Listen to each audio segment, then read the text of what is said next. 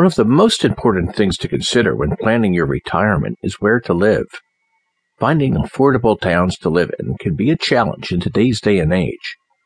It's important you stay as much within the 4% rule as possible, which states that if you withdraw at a rate of 4% of your retirement portfolio, you can sustain your current lifestyle without accounting for inflation. Aside from considering affordability, you also need to consider the overall quality of life that you'll experience living in that particular town. For example, it's important to retire in a town where there are readily accessible healthcare centers, as well as reasonable commutes to community events. Hopefully, from reading Best Places to Retire, the Top 15 Affordable Places for Retirement in Asia, I can provide you with a basic understanding of a few perfect towns to consider for retiring on a budget. Thank you for purchasing my book.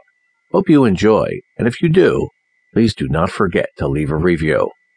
Also, check out my website at claytongeoffreys.com to join my exclusive list, where I let you know about my latest books.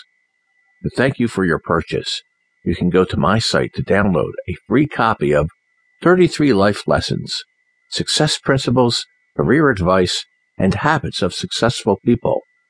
In the book, you'll learn from some of the greatest thought leaders of different industries on what it takes to become successful and how to live a great life.